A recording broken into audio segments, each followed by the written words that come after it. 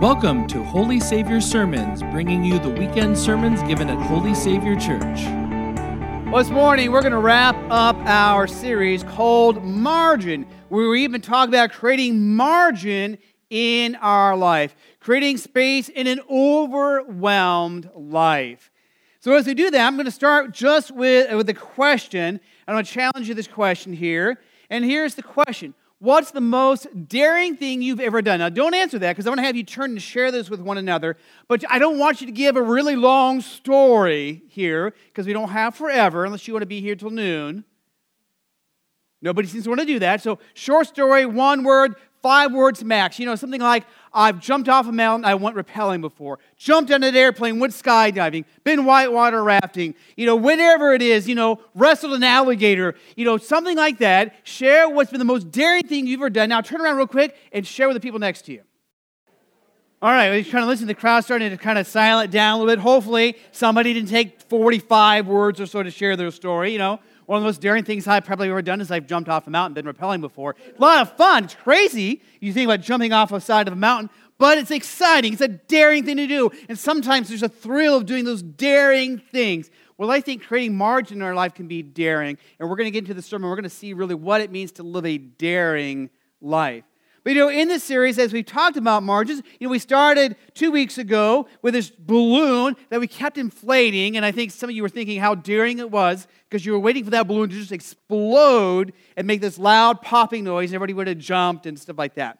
We talked about how it is in our lives. We continue to fill our lives full of stuff, and eventually, like the balloon, what happens? Boom! It explodes and goes everywhere. And the last week, we talked about margin in our lives, an area that sometimes we get sensitive talking about. But one of the reasons is we stress about this so much is that so few of us have financial margin. And what does it mean for us to create financial margin? We said that begins first by trusting God. And so we talked, what that means to do things like even having a budget and in returning to the Lord portion of those gifts that He's given to us. So today we're going to wrap this series up. Before we do that, let's go to our Lord in prayer. Lord Jesus, we thank you and we praise you for your grace, your mercy, and love. And Lord, we pray that we live in such kind of busy, crazy, nutty lives that we have no margin in our lives, in so many areas of our lives. Lord, we could use just a bit of margin. Help us, Lord, as we reflect on your word, as we wrap this series up, to see the opportunities that we have as we live in relationship to you, to have margin in our lives. We pray this, Jesus, in your name. Amen. Well, I got up here with me. I like to have objects, like we had a balloon. You had this big balloon that you have up there, and these other things you do things with. Today I've got a calculator, right? And some of you have heard this before. Maybe you can kind of hear that little noise. If you're an accountant, you know that noise.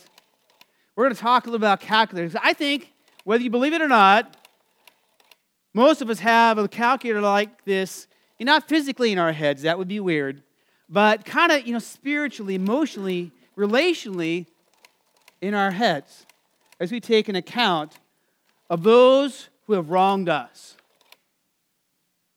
Does that make sense? You think about that for just a moment. The people that have wronged you, have you added up how many times they've wronged you? And what happens is you keep adding things up. That list gets longer and longer and longer and longer. And this is exactly what, the Old Testament lesson is about with Joseph and his brothers, but especially the gospel lesson that we have from Matthew 18. In this conversation that Jesus is having with Peter and with all of those who were gathered around. So let's jump now to this question that Peter asked, because I think Peter was asking a question and thought he had the right answer. And let's read these words together, Matthew 18:21.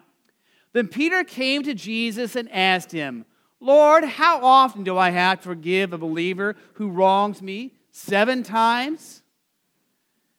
Lord, how often do I have to forgive somebody who wrongs me? 7 times? Now, in September we had our series, How to Read the Bible, and we talked about, that there's great value in sometimes stepping behind the text because there's sometimes more to it. So Peter, saying 7 times, he's thinking, I'm going to show Jesus that I've been listening to him.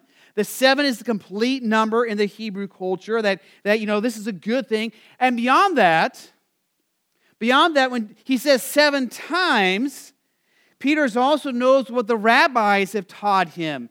The rabbis at that time would teach that the way to forgive somebody, the number of times you'd have to forgive somebody was 3 times.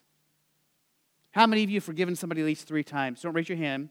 How many of you have forgiven somebody less than 3 times? Don't raise your hand. You know, as you think about that, you know, once, twice, 3 times. All right, I'm done, right? I don't forgive you anymore. And the reason was because in the book of Amos, Amos was a prophet, and as he spoke for God's people and spoke for God to God's people, you know, in Amos 1, verse 3 through 13, it talks about God forgiving his people, and the way that the rabbis read that, God forgave his people 3 times. And because he gave his people 3 times, guess how many times they figured you should have to forgive somebody? 3 times. And so when Peter says, 3's not enough, 7 would be good. That's a perfect number. Yes, I'm going to get a gold star from Jesus. And of course, Jesus says, got a zinger for you, Peter. Nope, you're not on track. Because in Peter's mind again, you know, he's thinking, okay, so 7 times. That's not too bad. You know, I can do that. 7 times, I've forgiven you, and I'm done. And maybe Peter even understood, with it being a complete number, that he meant I should kind of keep forgiving. But Jesus takes that, I should keep on forgiving, and then expands upon that, you know, and explodes Peter's idea of what grace and mercy is, as he says these words here. And let's read these together from Jesus' words, Matthew 18:22. Jesus answered him, I tell you, not just 7 times, but 70 times 7. All right, who can do math real quick? 70 times 7 is how much? 490. A lot of you are really good at math. Gold star for you. 490 times, all right? Okay, I forgive you. There's 478, 79, you know. All right, I'm at 488, 499. Oh, I'm good. I forgave you. Is that what Jesus meant? Not at all. You know, this is called a hyperbole. In other words, Jesus is taking those numbers, 7 a complete number. He says, you think like going and forgiving is good, Peter? Let me tell you, not just 7 times, not again and again, but again and again and again and again to truly forgive. And then Jesus goes on to tell this story, this parable, as he often did, to help expand upon what it really means to forgive. You know, and I think forgiveness is one of the most difficult things we have in our lives, in our culture. And we talk about, you know, what is forgiveness? You know, forgiveness is to wipe the slate clean. It's to pardon. It's to let go of the hurts and the sins. It's to release somebody from a debt that they owe us. It's to quit, taking that list of hurts and sins and keeping that in our lives and in our relationship. When we talk about forgiveness, Jesus tells this story about a king and a servant. And maybe in today's context, you can say, there's a CEO who has a hedge fund manager who has embezzled a bunch of money. On top of that, but that was bad enough, he also lost $1 gajillion. Gajillion, big mathematical number. He lost a bunch of money, and now the CEO is calling him to the office. Have you ever had to go to the office of somebody who has authority over you? That's always usually a little sweat dripping down your head kind of moment. Your heart's beating just a little bit. You have to go to the principal's office. I know some of you had to do that. I had to do that once or twice. And you kind of get there like, oh my goodness. And so here, this guy in Jesus' story, the servant goes before the king. And, today, maybe in the context, the manager goes before the CEO, and he knows what he's done. He knows that he has lost gajillions of dollars. That's not quite what Jesus says, but the amount there is millions, if not maybe even billions of dollars. Some gigantic number that he is now indebted for. And in the culture of first century Palestine, here in the Jewish culture, the normal thing would be, like we get in the text there, that if you can't pay that debt, we're going to throw you into what's called debtor's prison, and your family into debtor's prison, and for the next generation, the generation after that, if we have to, until that debt is paid. Now, this guy owes how much? $1 gajillion, right? A whole bunch. Something way beyond what he or his family could ever repay. And he comes and he pleads for mercy. He pleads for forgiveness. And what does the king do? The king forgives him. He releases him from that debt. He wipes the slate clean. He pardons him. The CEO, the king, does the unexpected. He does what is in so many ways outside the norm. And again, remember, as Jesus is telling this story, not only for Peter and the disciples, but for the others that were gathered around, they were accustomed to this idea that you would forgive somebody how many times? 3 times, right? Just like God had forgiven them. That's what they kind of thought. That 3 times, that is enough. Imagine if the people sitting next to you, if you only had to forgive them 3 times, you'd have been done probably a long time ago, right? And Jesus says, not 3 times, Peter, not 7 times, but 70 times 7. An infinite, limitless grace and forgiveness of mercy to the one that maybe doesn't even deserve it. Now, of course, back into our story here, the parable that Jesus tells, that this servant, or, in maybe today's context, this hedge fund manager finds one of his fellow hedge fund managers who they went, to go see the Huskers win against whoever they played out of town. That's not going so well this year, but hey, they did better playing last weekend.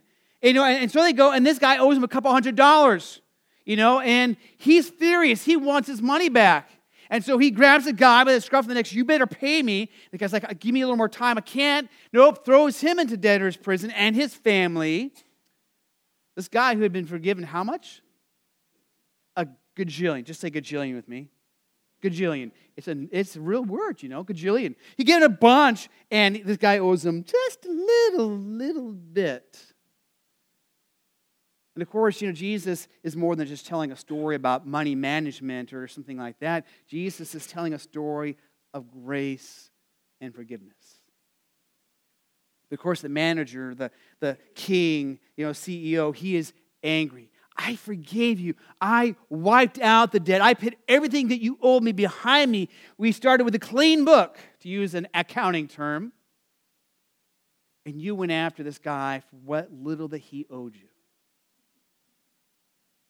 And so as we talk about what it means for us to live in God's grace and forgiveness, I think sometimes a lot of us struggle to live in God's grace and forgiveness. First of all, in our own relationship with God. Because we often ourselves have kept an account of things we've done, and we know some of the things we've done, the things we've said, the places we've been. We know the things that we should have done and should have said, and the words that we've done that have hurt other people. And we know the list that we have, and we know that sometimes we've come here week after week with the same couple of items on our list. And to truly believe that God has forgiven us. That the cajillion that we owe God, the debt that we can never pay, He has forgiven you. In Jesus, the debt of your sin is paid, wiped clean, gone forever. And yet now we kind of jump into how this connects to our lives. Because as it connects to our lives, we are forgiven, we know we're forgiven, we're loved by God, but now we are called to live this forgiveness out in relationship to others. Again, we're talking about relational margin, and relational margin is having enough grace and mercy and love in our relationships, from those that are kind of loosely affiliated with us to those that are very close to us, that we can share that same grace, love, and forgiveness. Because what often happens, we take an account, right? That's once, it's twice. That one's worth 75, 10. All right, we're counting all the sins, right? All the hurts, all the words, all the actions, all the misdeeds. And sometimes this has been going on for years, and it's repetitive. And we say, I forgave a lot. I don't know if I can keep doing this. And so we keep calculating, the debt, the sins, the hurts against us. And this is not to diminish or belittle, the hurt that somebody may have caused us in our lives. Yet we are called to forgive. Paul writes about this a number of different times. I'll just give you one text here from Ephesians 4. Let's read this together. Be kind to each other, sympathetic, forgiving each other as God has forgiven you through Christ. Forgiving each other as God has forgiven you. It is God who forgives us, and His forgiveness of us then begins to shape our forgiving others.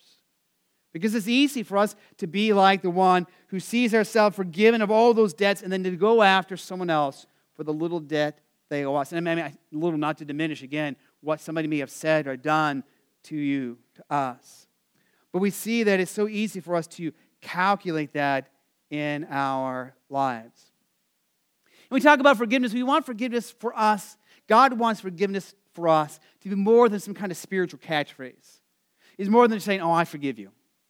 But to truly understand that when I say I forgive you, God forgives you, I forgive you, that we're saying, you know, we have wiped the slate clean, that there's pardon, that the debt has been canceled, that I'm giving up my right for retribution, which is often the way we work in our culture in small ways, subtle ways, sometimes very openly and blatantly, that I am releasing you from the debt that is owed.